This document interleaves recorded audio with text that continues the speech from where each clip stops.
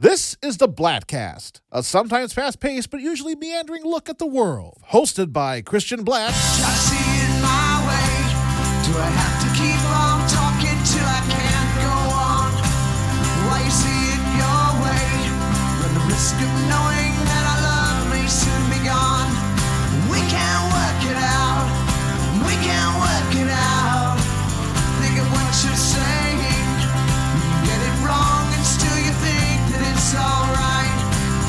Think of what I'm saying. We can work it out and get it straight or say goodnight. We can't work it out.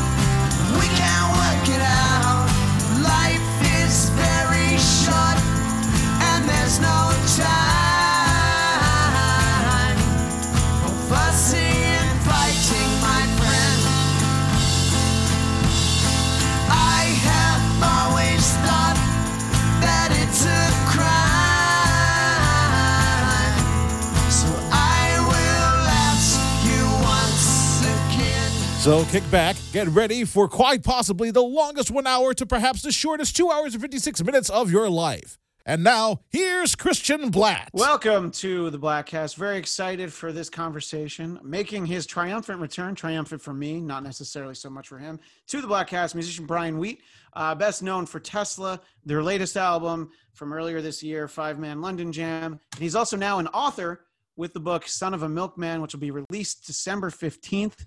So by the time you're seeing and or hearing this, you'll find that the book is already available. First of all, Brian, thank you so much. It's great to get a chance to talk to you again. Oh, thanks for having me back, man. It's always nice to talk to you. Yeah, and for people watching the video, and you know, you'll be able to see a thumbnail even if you're just listening to the audio version.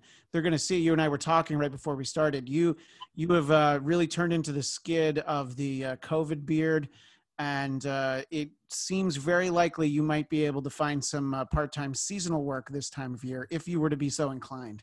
Well, you know, they don't know when we'll play concerts again. Yeah. So, you know, no one can give us a straight answer. So I'm protesting. I'm not dyeing my hair. I'm not cutting it. I'm not trimming my beard. And I'm going to see how long it can go. I mean, you know, maybe it'll be down to my belly by the time we're able to actually play a show. So Well, at that point, Tesla would have to tour with ZZ Top just so that you could fit in, you know? yeah, well, I'll shave it as soon as I know for sure I'm playing a concert again. Yeah. I'll shave and get back to, you know, looking like normal Brian bass player. But right now, This is Brian. I'm in quarantine, COVID. Who the hell knows what's going on in this wacky world? Yeah, it's kind of an interesting thing in the you know, these months that I've talked to a lot of musicians. You know, early on it was like, yeah, you know, we're hopeful by the fall. You know, this is what they were saying, like in the spring. You know, that maybe by the end of summer.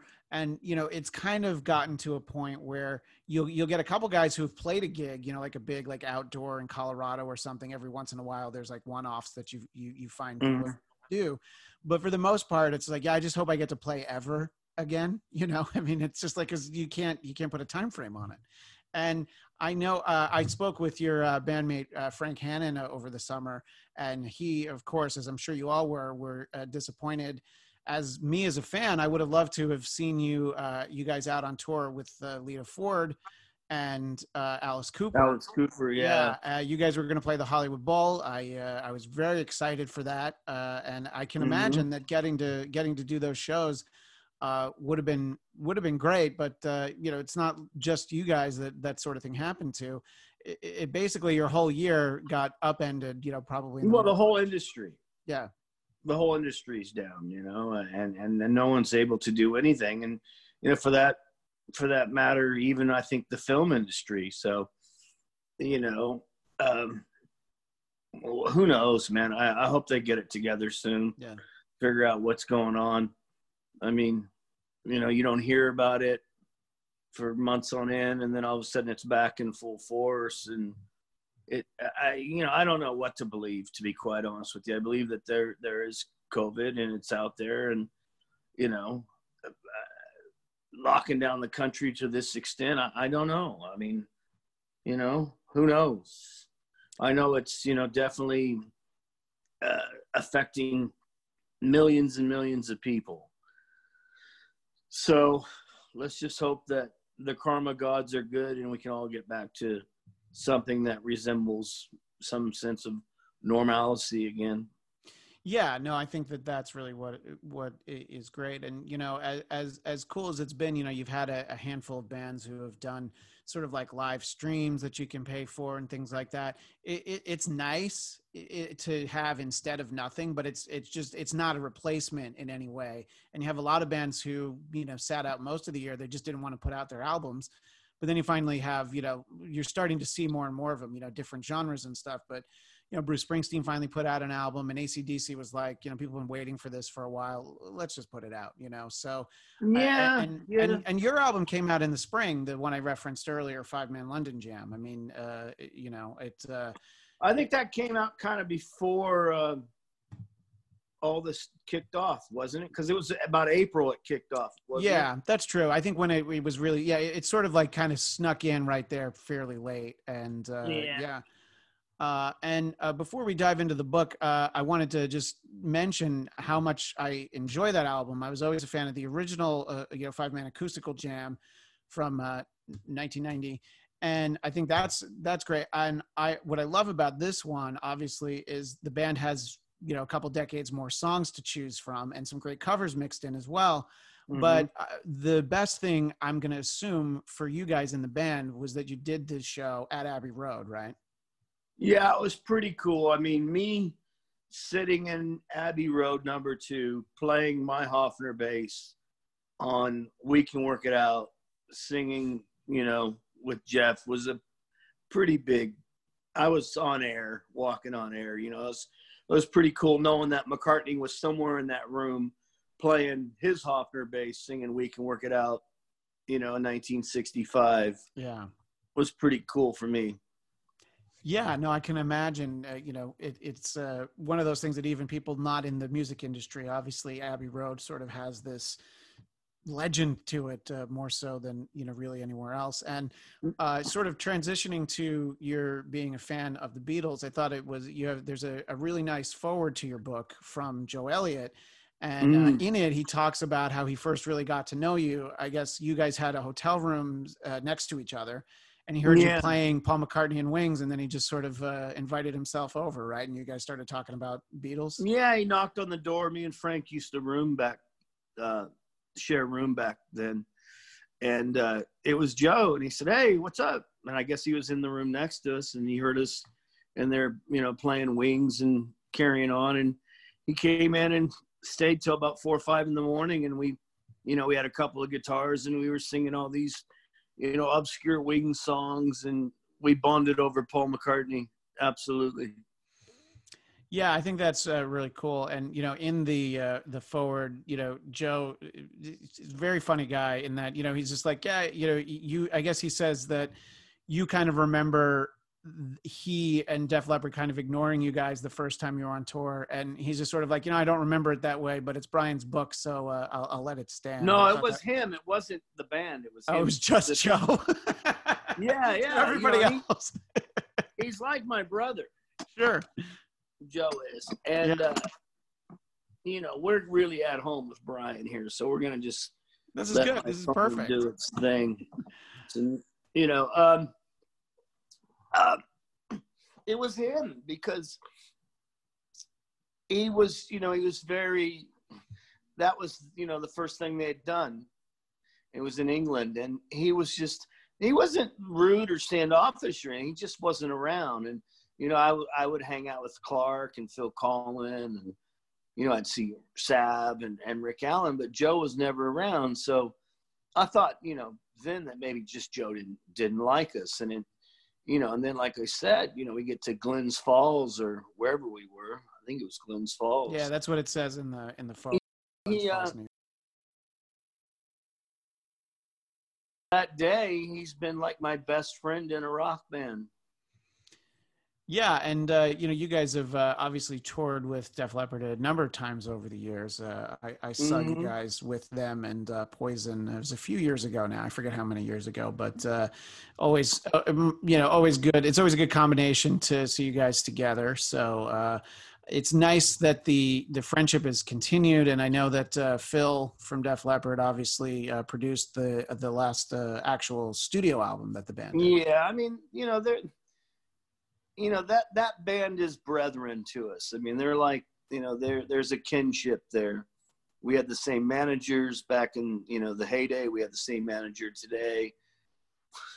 We've always stayed in touch, and, I was on the email with Joe last night. He's in Dublin. I'm in New York. And I talked to Phil last week. So, they're not a bad set of, mentors or big brothers to have. They've always been that way since we met them. They always have encouraged us to do, the best work we could. And, I think there's a soft spot for us with them as well. You know what I mean? They kind of, they look at us like, we're similar backgrounds, 5-piece band. We all grew up kind of, lower middle class, whatever, from a working town, and a lot of similarities between Def Leppard and Tesla, and musically as well. I mean, look, me and Frank, when we first started playing, we used to do Def Leppard songs. Sure, yeah. We learned how to write songs from doing Def Leppard songs. They were a big part of our inspiration. Yeah, no, I mean that obviously you can certainly see, because of the time that you guys would have gotten together before you started writing and recording your own material would be sort of the early pre-Pyromania Def Leppard. Yeah, well, High and Dry, On Through the Night, even Pyromania. Pyromania, we were doing Rock and Rock of Ages, and sure. We've played it with Phil and Clark. We played Rock of Ages one night. They got on stage with us in Amsterdam. And that was before that was the first time we met Steve and Phil. And they came to the gig with our manager at the time, Peter Minch. And they got up and we had this super jam at the end, which is, it was cool. It was kind of legendary. So, there's there's a couple pictures of Def Leppard and Tesla in my book.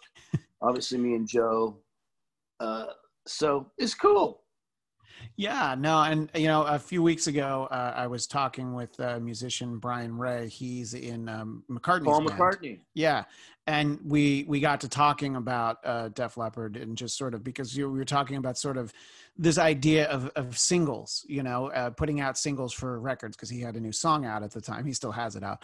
And the idea that Pyromania album comes out, and just has this attack of 4 huge songs all at once, most of which there'd be rioting if they didn't play all of them when they go out on tour right now. And so that was probably a great time to kind of get in with them. It's sort of, they were obviously popular here in the US, but as Joe writes in the foreword, they weren't popular in the UK. It took like a decade into their career for them to actually be popular. But, I think that it seems like you guys really fit together well back then and now for where everybody's at. I wanted to kind of shift to, in the notes for the book, because I read through a lot of it, but I haven't finished it yet. It talks about some of your encounters or collaborations with people. And because we were talking about Paul McCartney a couple times, I'm wondering, did you ever just meet him? Have you ever collaborated with him on anything? What was your interaction with Sir Paul? I've met him a couple of times. Okay. And, I've never collaborated with him. And, he's super, super nice and super, super friendly. But I doubt he even knew who I was, you know what I mean, when I met him. The last time I met him was on one of the tours, I think 2004, 2005, whatever. And one of my friends was this wardrobe person. So I went to the show to see Allie and me and my wife, and Paul came in wardrobe and said, "Oh, Allie, who are your friends?" And she said, "This is my friend Brian and Monique." And I said, "Hey man, how you doing?" I told him I played in a rock band called Tesla, and he said, "Oh, cool. Are you the lead singer?" And I said, No, I'm the bass player. Sometimes I play a Hofner like you. And he went, "Oh, cool." And he was really, really friendly. But, he was my hero. He's Sure. still my hero. I mean, when I was a kid, it was, him, Jimmy Page, and Freddie Mercury. Those three were my heroes. And yeah, I have a real good friendship with Jimmy Page. He's one of my good friends, the other good friend from a rock band. But Paul, I met him, but I wouldn't say that we're friends in any way, shape, or fashion. But I did get to meet my hero a couple of times, and I wasn't let down. Where it's a drag sometimes you meet your heroes and they're real assholes. Yeah. And he was such a cool, just nice man.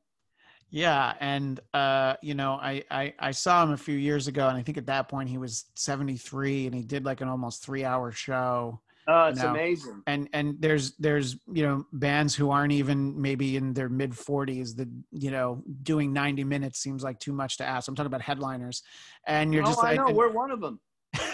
We only do 90 minutes. Well, I didn't mean it that way, but no, but it's true. I mean, look, McCartney's almost 80 now. Yeah, and he plays 2.5, almost 3 hours, and he doesn't even take a drink of water. So, it's pretty amazing. I tell people I've seen him play about 20 times. Sure. And I just tell people when you go see Paul McCartney, it's like a religious experience. I mean, the whole crowd knows every word to every song. They know every note to every lick in every song. He's the best, period. Hands down, end of story. Yeah, and it's one of those things. I was saying this to Brian Ray when I talked to him, was the idea that you'll see him, it'll be a 3-hour show, and you'll be like, oh my God, that was so great. He played all the songs I want. And then you're driving home and you think of like 10 more great songs he could have also played that would have been on the same level as the ones he did. But at some point, he could easily play 6-hour show if he wanted to. It's true. I definitely agree. A couple other people that are referenced in the book. One of my all-time favorites, we just talked about how you were supposed to be on tour with him this year, will always be Alice Cooper. And you have toured with him in the past, I believe. Mm-hmm. So talk about how well you've known Alice. And, everybody that I talked to, I guess David Ellefson from Megadeth is practically neighbors with him. So he always has the nicest thing. I've interviewed him a few times. He always talks about Alice is essentially like the mayor of Phoenix. If you're doing an event, you don't call the mayor of Phoenix to be there to open, to commemorate the event. You call Alice Cooper if he's in town because he's sort of this beloved figure there. Yeah, it's true. We, the second tour we ever did, the first tour we did was with David Lee Roth. And then the second tour we did, we went weeks opening up for Alice Cooper, and he was great to us. He was just a gentleman, super cool.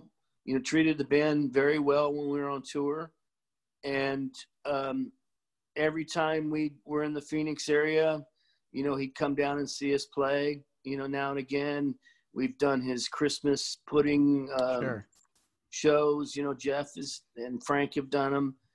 Alice is just a stand-up, straight-up dude. He's a great guy.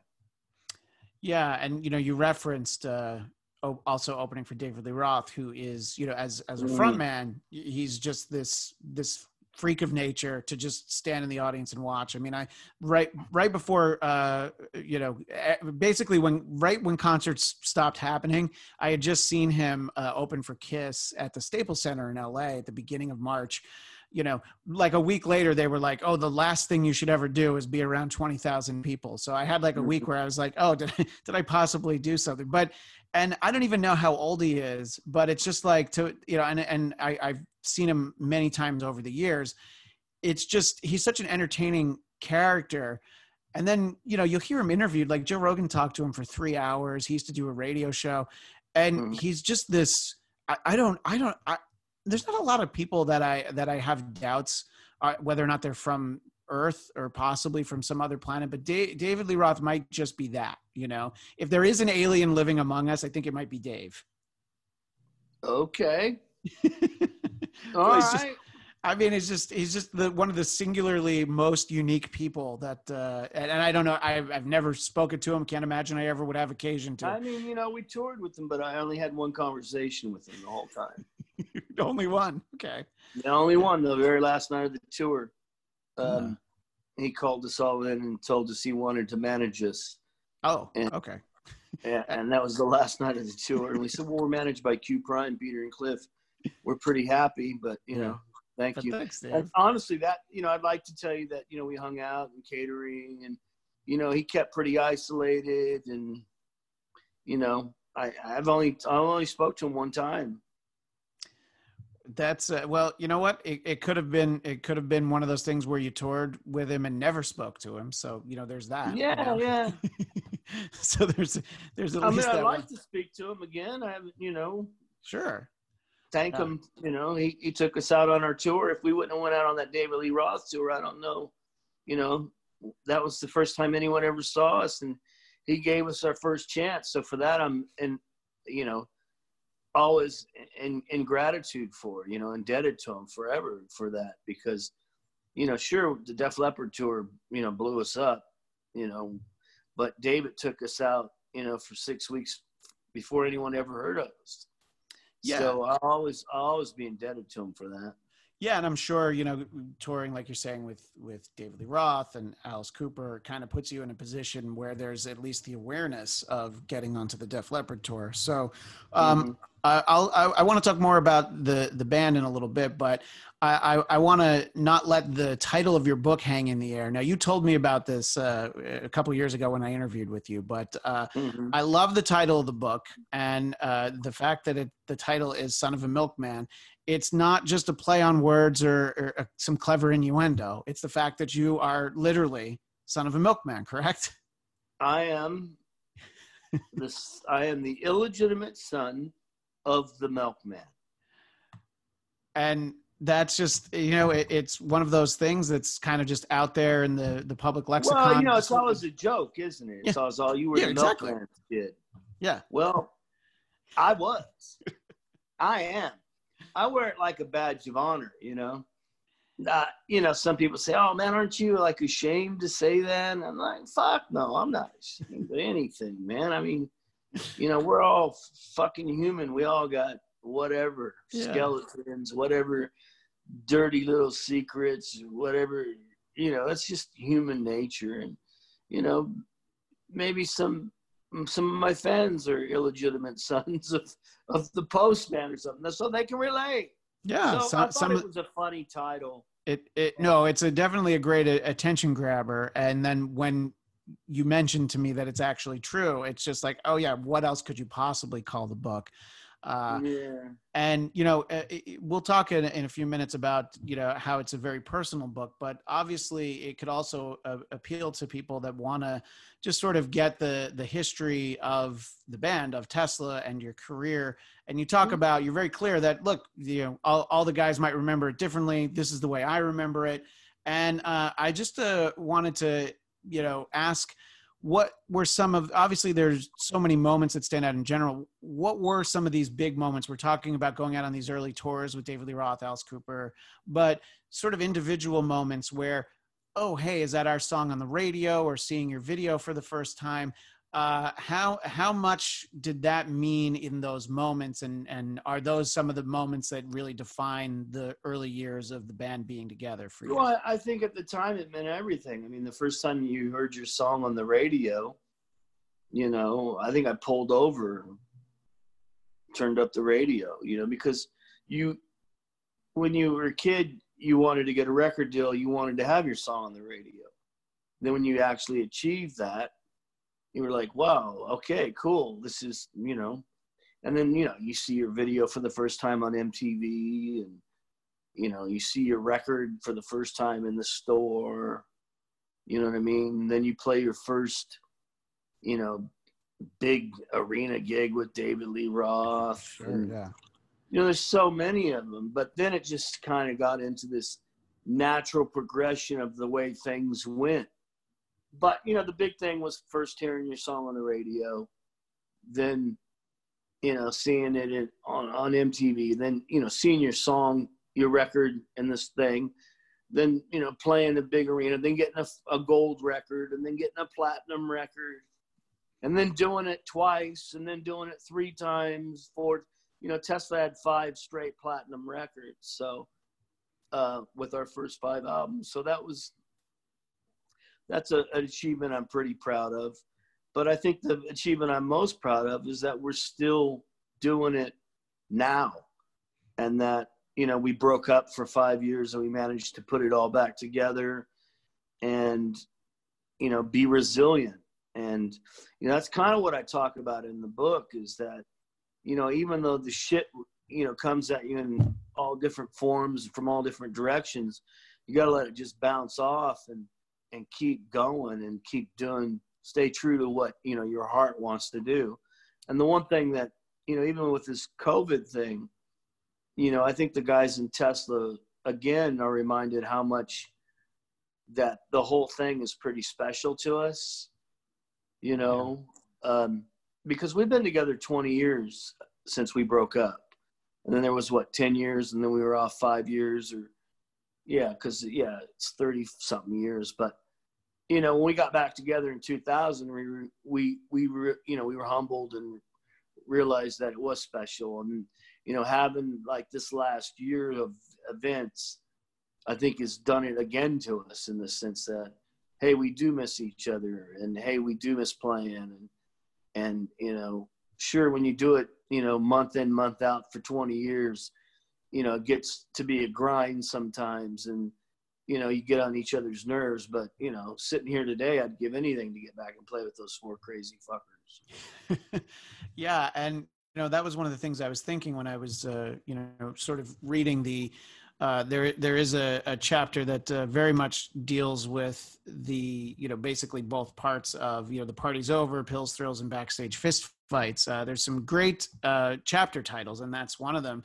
Do you feel that the success of the previous 20 years in terms of actually staying together is because you were all able to realize how important it was, whereas maybe the previous 10 to 15 years, it just sort of had to end in that moment because guys didn't appreciate it? Or I think the first half of our career, or the first 10 years, we took it for granted, right? Sure. And then once we got back together in 2000, we respect it a lot more, and we don't take it for granted. The book which goes to, you know, why one of us isn't. Sorry, you were saying? Which goes to why, you know, one guy isn't in the band. Sure. Right. Which I don't really want to give him any airtime, but that's fine. You know, he, you know, let's just say certain members respected what we had, and a certain member didn't. Yeah, and I think that you know, you'll see bands, you don't even have to go into which ones, that bands that are able to continue because of, you know, who they end up having in the band. You know, I mean, it's a fairly controversial thing for some people, but both Gene Simmons and Paul Stanley say that by having Eric Singer and Tommy Thayer in the band and not Ace and Peter, they've done 20 more years than they thought they were going to. And if that's what works for, and you know, that's only 4 guys in a band, but and that's probably a little different because of, you know, that's a very narrow pyramid at the top with Gene and Paul. But you hear so many bands, that's just the one that came to mind, is just changing who you're going out there with. You're talking about playing every night for 20 years. It can be that simple. What I was going to ask you, though, is the book is very honest about the struggles within the band and of course, within yourself, but within the band.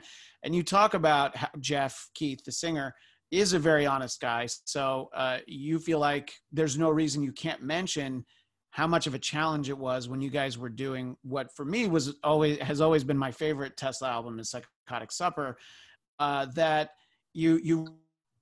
I have the notes right here. He just wasn't into writing because he was remodeling his house. He sent his wife to represent himself at a band meeting, but he was also doing a lot of methamphetamine. And I feel like that combination must have made it very challenging to be in Tesla and try and, you know, make a record. You talked about how you had, you know, you'd had a series of platinum records, and I believe that one ultimately did go platinum as well. But I can imagine that was probably a particularly trying time to try and keep the momentum going when, you know, your singer is just not all in it. Yeah, it was a strange time, you know, and he's, you know, he's fine and has been fine several times since then. Sure. It was just, you know, it was that writing period, you know, and, you know, it was crazy because, you know, he was a little bit, you know, out there on the limb, and you know, the one day when his wife showed up for the meeting, that was kind of a Yoko Ono moment. Yeah. But you know, look, man, that was 30 years. No. It's a long time ago. And I'm glad that obviously whatever that was not what ended the band forever. But no, we went on, we kept on. I mean, he got, you know, we made, you know, Bust a Nut after that. Sure. Then we busted up. Should have been called Busting Up. Well, yeah. You know, it's funny with Jeff, you know, because I asked him, I said, is there anything you don't want me to talk about in the book? He said, no, say whatever you want. It's all true. Yeah. And I think that a lot of, well, not even just musicians, a lot of public figures would be like, yeah, you know, the 3 or 4 things you can't put in the book, you know, that probably a lot of people would have said that. And look, it's kind of, I didn't say anything about anybody in the book that I wouldn't say about myself. I did drugs. I was fucked up like everyone else. You know, I guess obviously the big thing is, you know, the Skio issue, which we all know that story. So, you know, but you know, I'm talking about me and Frank doing drugs together, and you know, Troy had we all had drug issues. We just never talked about it. You know what I mean? You know, I told somebody, I said, look, you know, Tesla were never on a cover of any rock magazines. The only one magazine we were ever on the cover of was Rip Magazine. And this guy, Lon Friend, put us on the cover. Yeah, right? I remember Lon Friend. Because we weren't that kind of a marketable band. You know, we didn't have any outrageous guys in the band. We didn't have an Angus or a Slash, you know, or an Axl or Tyler or Perry. We were just like this working class, blue collar rock and roll band, like Bad Company, if you will, you know. But we had, you know, the outrageousness that those, you know, we did drugs, and, you know, we had sex with women and all those things. We just didn't make it, you know, a lot of that shit that was in those magazines was, you know, stupid shit like that. Yeah. And, you know, I think maybe Peter and Cliff really didn't want us to be portrayed like that as well. You know, it always has and always will be about the music when it comes to Tesla. Yeah, no, absolutely. And I think that, you know, I've heard you and other guys in the band always characterize it as, you know, more of like a jeans and t-shirt band. And some of the bands of that era, obviously, you know, maybe even some that the songs were nowhere near as good, but were on the covers of those magazines were because they played into, you know, whatever that lifestyle was. And, you know, it was just this crazy public persona, you know, and the record companies wanted you to do that. Yeah. At the time, you know, and I remember, you know, Geffen wanting us to do it and Peter and Cliff really resisting it. And they got it in our minds early on that we didn't want to do that either. So we were like, no, it's okay. You know, and then we bitch about not being on the cover of magazines and stuff as well. It's kind of like a double-edged sword, wasn't it? Yeah. Well, you know, you referenced the Bust a Nut record, and that came out at a time where, you know, and I've talked to a lot of musicians whose careers were moving along very well at that time.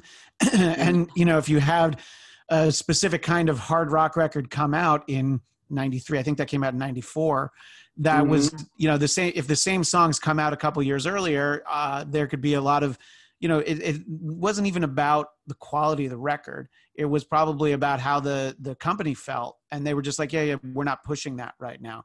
We want to find the next Alice in Chains or Soundgarden or whatever.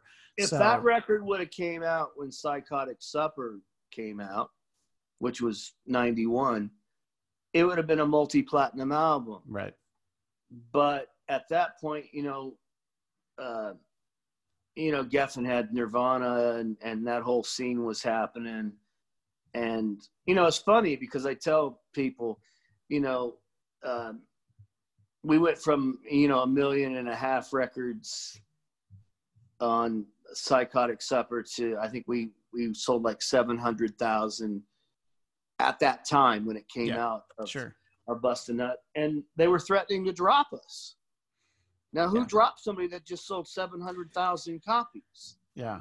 But that was the mentality of what was going on at that point in time in the industry, you know, because, you know, all of a sudden, you know, we went from being the champions of AOR radio to no one wanting to play us. And we couldn't understand it. I think that's what kind of led to the demise of the band as well, because we just kind of felt like everyone all of a sudden turned their backs on us and didn't like us for no apparent reason outside of that this new thing called grunge had come out. And yeah, I remember our manager Cliff just telling me one day, yeah, it's over, man.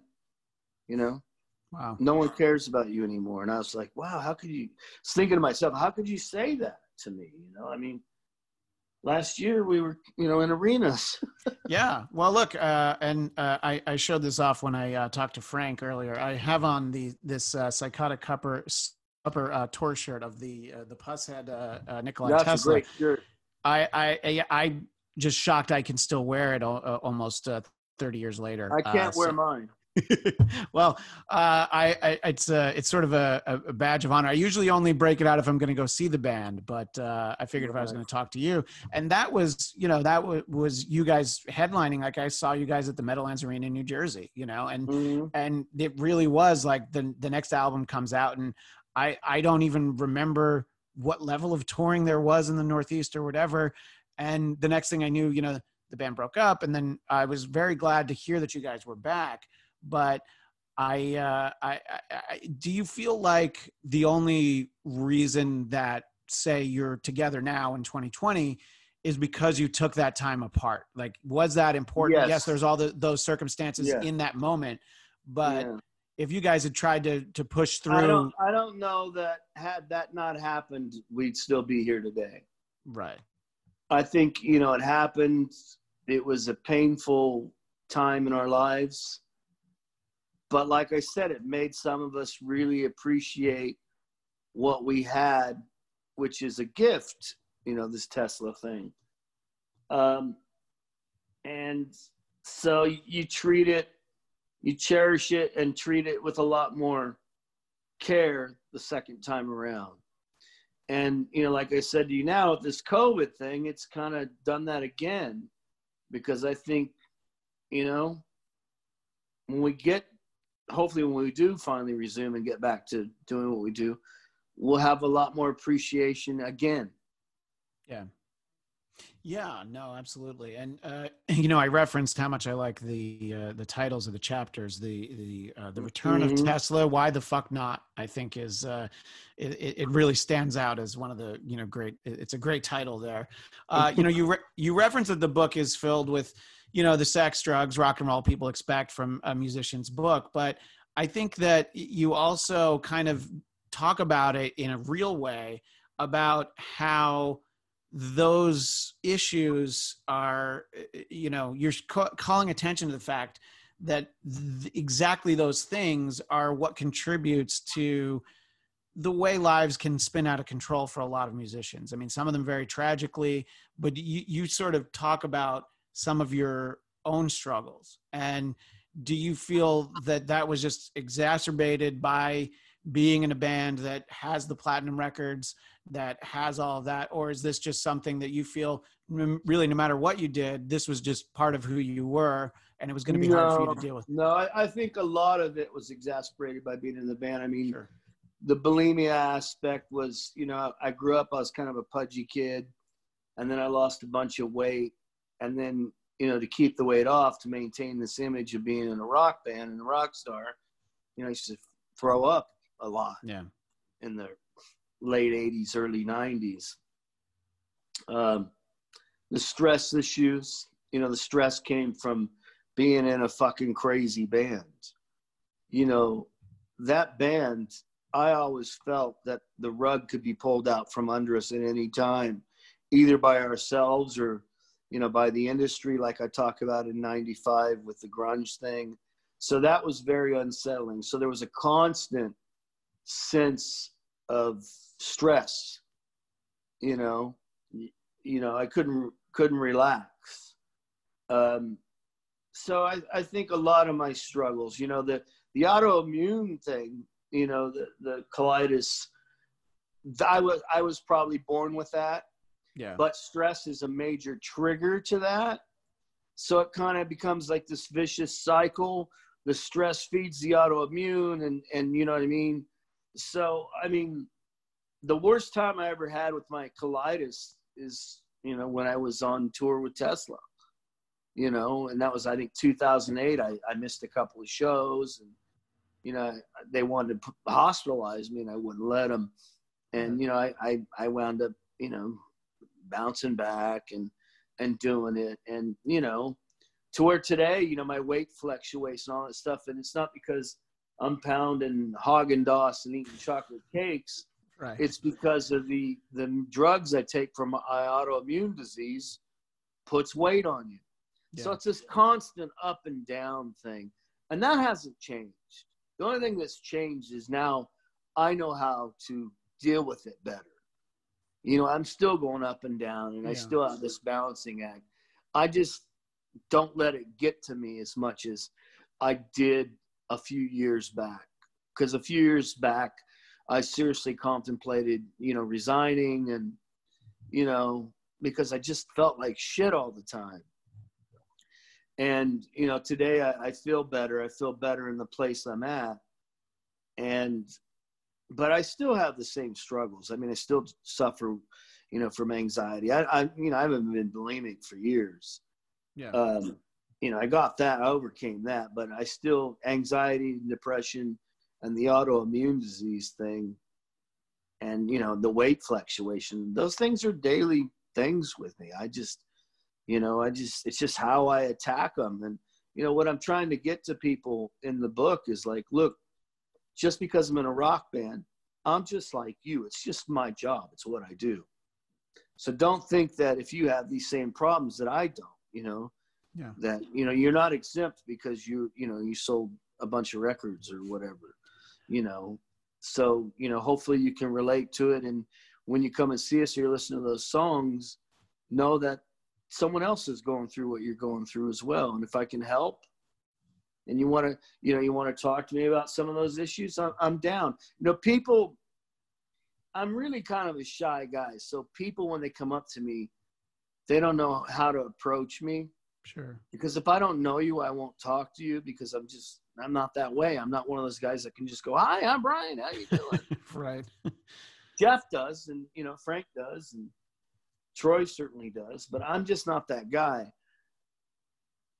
But it's not that I don't like people. I do. So, it's kind of, like I said, if, someone's suffering from depression, anxiety, or, ulcerative colitis or something, and they want to talk to me, come up. Don't be afraid to say, hey, man, I got colitis too. Yeah. Well, and if I can help, I'll try to help you, by sharing some of my stories with you. If you want to know what kind of bass I play or something, I'm probably not that interested in talking. Right. Well, I thought it was, it's interesting in the book, you tell a story about getting the opportunity to meet Chris Cornell. And unfortunately, as we all know, looking back, he was clearly dealing with a lot of the same things. And I think for a lot of us, on the outside, you just can't imagine like Chris Cornell, like what. Well, that was the only time I ever met Chris. Yeah. And, I was driving him and Ross around, and, Ross had gone in, and me and Chris started talking about anxiety attacks. Yeah. And I said, dude, I have anxiety attacks, He's like, yeah. And, and that's what I remember from meeting him. It wasn't, like, Spoon Man was my favorite Soundgarden song or something. It was like, wow, this dude suffers from the same shit I suffer from. Obviously, I didn't realize how bad it was,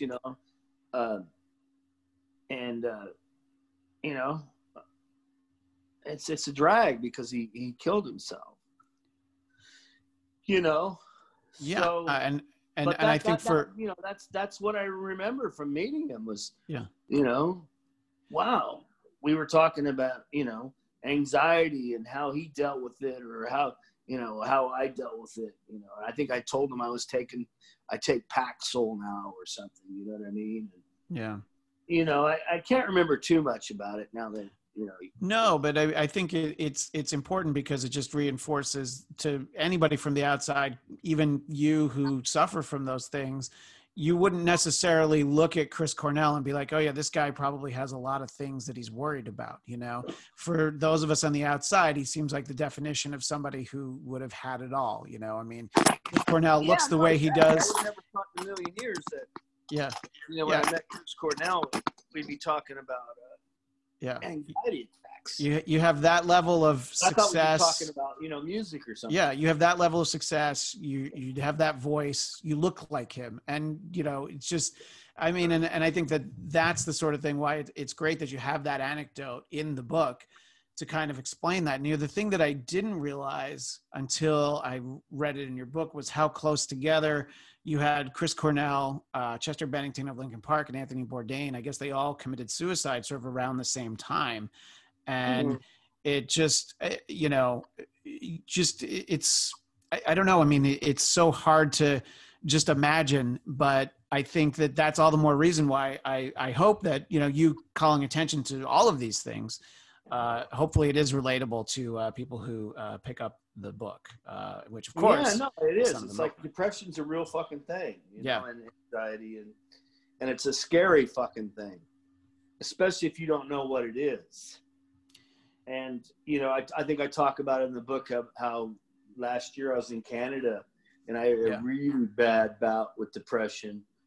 And, you know, I used to always think, how could someone kill themselves? I don't know, you know, how someone could ever contemplate doing that, you know, until I had this really bad depression last year. Now, don't get me wrong. I wasn't saying I was suicidal or anything, but it was so bad. It was such like a black hole that I'd never experienced it in that way before. And after that, I could say, well, I think I can understand why someone would do this, you know, if it got worse than what I had, because I don't know what degree Chris, Anthony, or Chester were suffering, you know. All I know is I had it pretty bad, and it kind of went, whoa, you know, this is a dangerous slope. Yeah, and I think that it was interesting that you referenced it, and you do mention in the book that it was last year when you were on that Canadian tour with Def Leppard. So as recently as last year, you know, you're well aware that you have this, you know, you have these issues, and it's just continually that much of a struggle. It's what you just said a few minutes ago, that it's something that you constantly have to deal with. And I think certainly you could avoid talking about it and, you know, just tell a bunch of stories about. To be quite honest with you, I'm dealing with it right now. Okay. You know, I mean, it's a depressing fucking time. Yeah. You know, this COVID thing, you know, I've got this, you know, what do I do? You know, I don't have a job. You know what I mean? Yeah. It's depressing right now. And I'm battling it, you know, now, but I know, you know, I'll be all right. And, you know, I got good people around me. And if it gets really bad, then, you know, I'll call my doctor, my psychiatrist, or, Sure. you know, whatever. But it's not like it goes away. You don't get to pick it, Right. you know? So, yeah, depression and anxiety are a motherfucker, man. And anyone out there that, you know, is suffering from it, you know, reach out to somebody, you know. Yeah. You mentioned, you know, psychiatrist, and I thought the interesting thing, I think this is in, you know, the kind of prologue to the book, is that writing the book came out of talking to your therapist about sort of working through all this stuff, and you felt like the easiest way to do it was to write it out. But what I thought was the interesting thing is that was over the course of about 20 years. So what made you think that, well, now this would be the time to share the story, you know, if you'd been kind of putting it all together for so long? You know, how it came about was Ike said to me, he said, you know, a lot of people, because this was when I had really bad anxiety in 91, which was a stressful point. It's like stress. It all feeds it, right?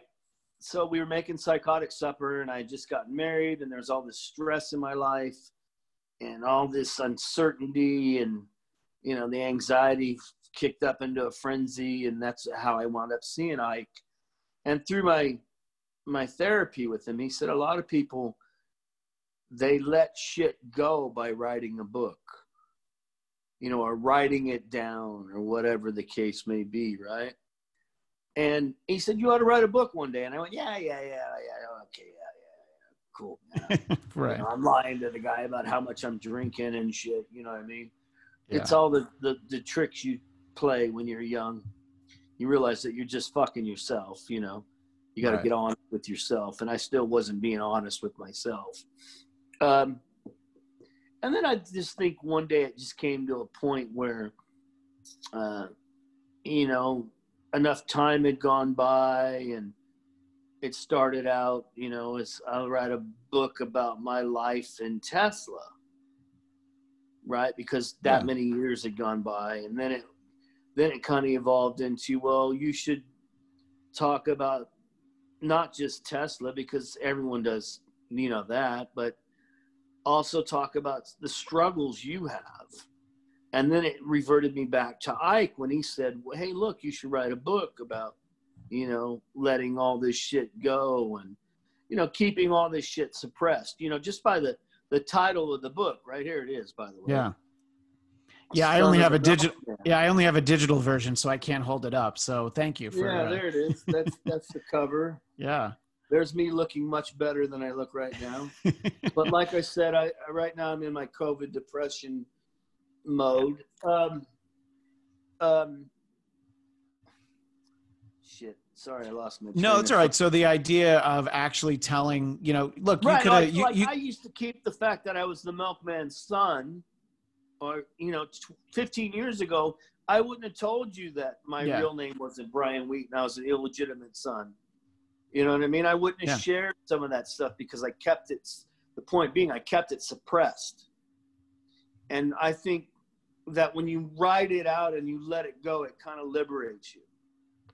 Yeah, no, that makes sense. And look, I think that it's look, I've read books about, you know, about groupies and drugs and the tour bus and all that. That can be fun, but you can really, I know I was going to say, but you can really identify and relate to a person when they're real with you, you know, and, you know, what I've seen, the book has, you know, references to all that stuff, but it really focuses on, you know, what it all meant to you as a person. And like we were just saying a few minutes ago, the impact all of it has on you, Brian Wheat, not just like, oh yeah, that guy in Tesla probably, you know, got a lot of ass when he was out on that tour with Def Leppard, you know? So I think that, but, yeah, of course. But that's not, you know, that there's more to the layers to the onion.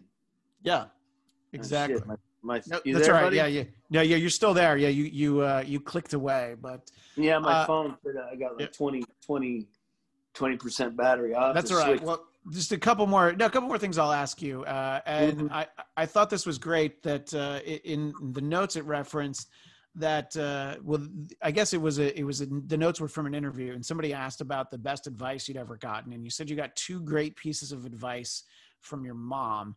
And I don't know if you remember what they both were, but I thought that they're both very practical. One is very simple. Anything that goes up has to come down. But the more practical one is always save half of what you make. And I think that a lot of public figures, whether they be musicians, especially you hear about athletes, they don't save any of what they make. And no. You know. Yeah, that was her thing. What goes up always comes down, and save half of what you. I dedicated the book to her. Yeah. So, you know, she was an amazing woman. You know,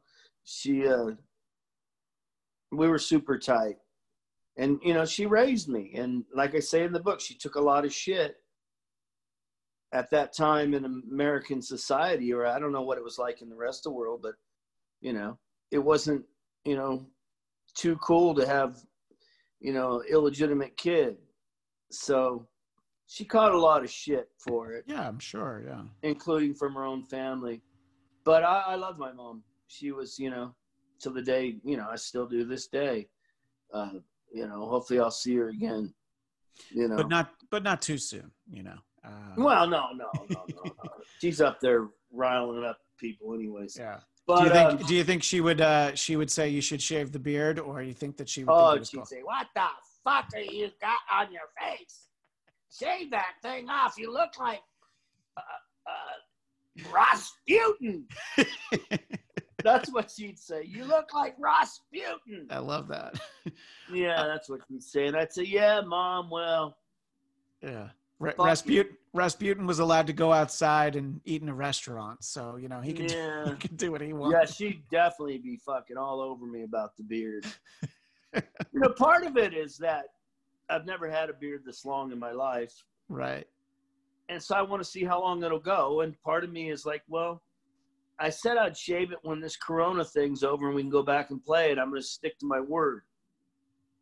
Yeah. No, I think that's good. I think that and then, you know, look, 3 years from now, there'll be some interesting pictures of me like this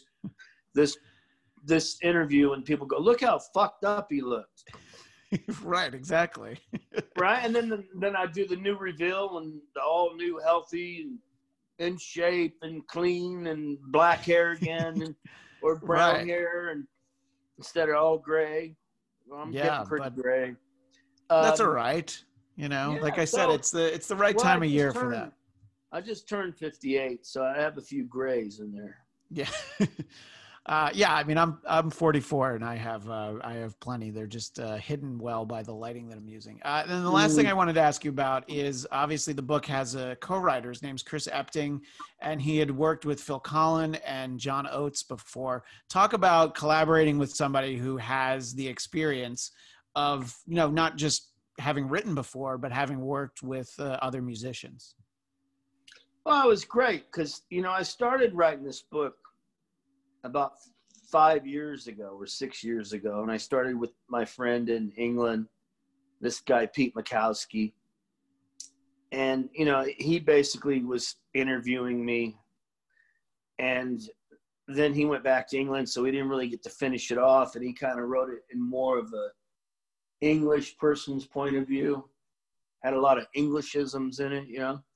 And then I switched over to this guy, Kenny Nicholson, who I've known since I was a kid. And, you know, he's a pretty smart guy. So he kind of did all the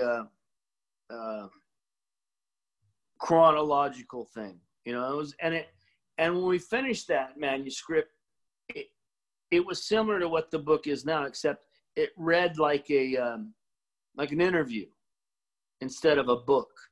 Okay, sure. Yeah. And at that point, then I think Mike Kobayashi said to me, my manager, "Why don't you try doing, you know, working with Chris, see how that goes." And, you know, to make it more of, and that's when we started to touch more upon, you know, other things like the health issues and, you know, write it like an author that writes books. I mean, you know, I didn't write the book. I just told all the stories. Right, you know sure. I mean? You know, and he wrote and put it together. He's great.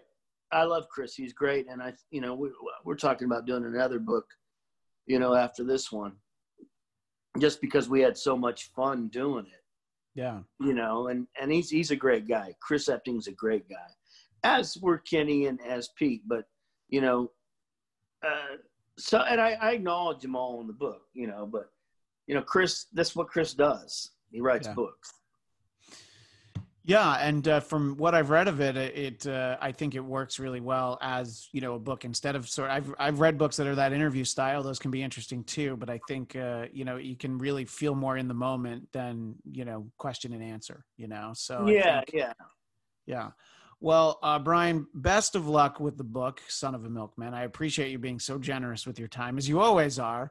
I counted in my head. I think this is the fourth time I've talked to you. I always appreciate it. Usually, I always enjoy talking to you because you always ask cool questions. You know what I mean? And it's always my pleasure, man. Yeah, and I hope that before too long, you know, I'll be able to hold up a different album that would be the new Tesla album. But really, in all honesty, I should probably replace this T-shirt that I've had since 1992. No, keep it, man. Oh, I'm keeping it. I just could use another one too, though. You know. Well, I'll tell you what. when we play another show in your area, you come and I'll give you one. All right. I'm gonna clip this out and put it in my phone, and I'll go over to the merch counter and I'll be like, hey, I don't need to pay for this. Brian said he's gonna give me one. But yeah, I can't wait to. Will too. Yeah, well, I hope that look, then I'll get a call backstage. Hey, there's some guy out here says you said he could have a shirt. I said, oh yeah, he's all right. Give him one. I appreciate it. And look, I hope that I'm able to see the band soon. And very selfishly, I really want it to be that show at the Hollywood Bowl with Alice Cooper and Lita Ford. Oh, so did I, man. And hopefully we'll be able to do it, reschedule the tour, redo it. Or, we were all looking forward to it. So I know Alice is in his 70s now, so he's probably only going to be touring for about 10 more years. So somewhere in there.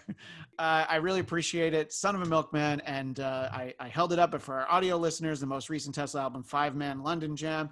And of course, Son of a Milkman right there for those watching. And you can always find out more if you go to Bladtcast.com, Bladtcast, the Bladtcast on Facebook, and of course on Twitter. That is all of our time, but we will see you next time on the Bladtcast. Nobody gets something from nothing.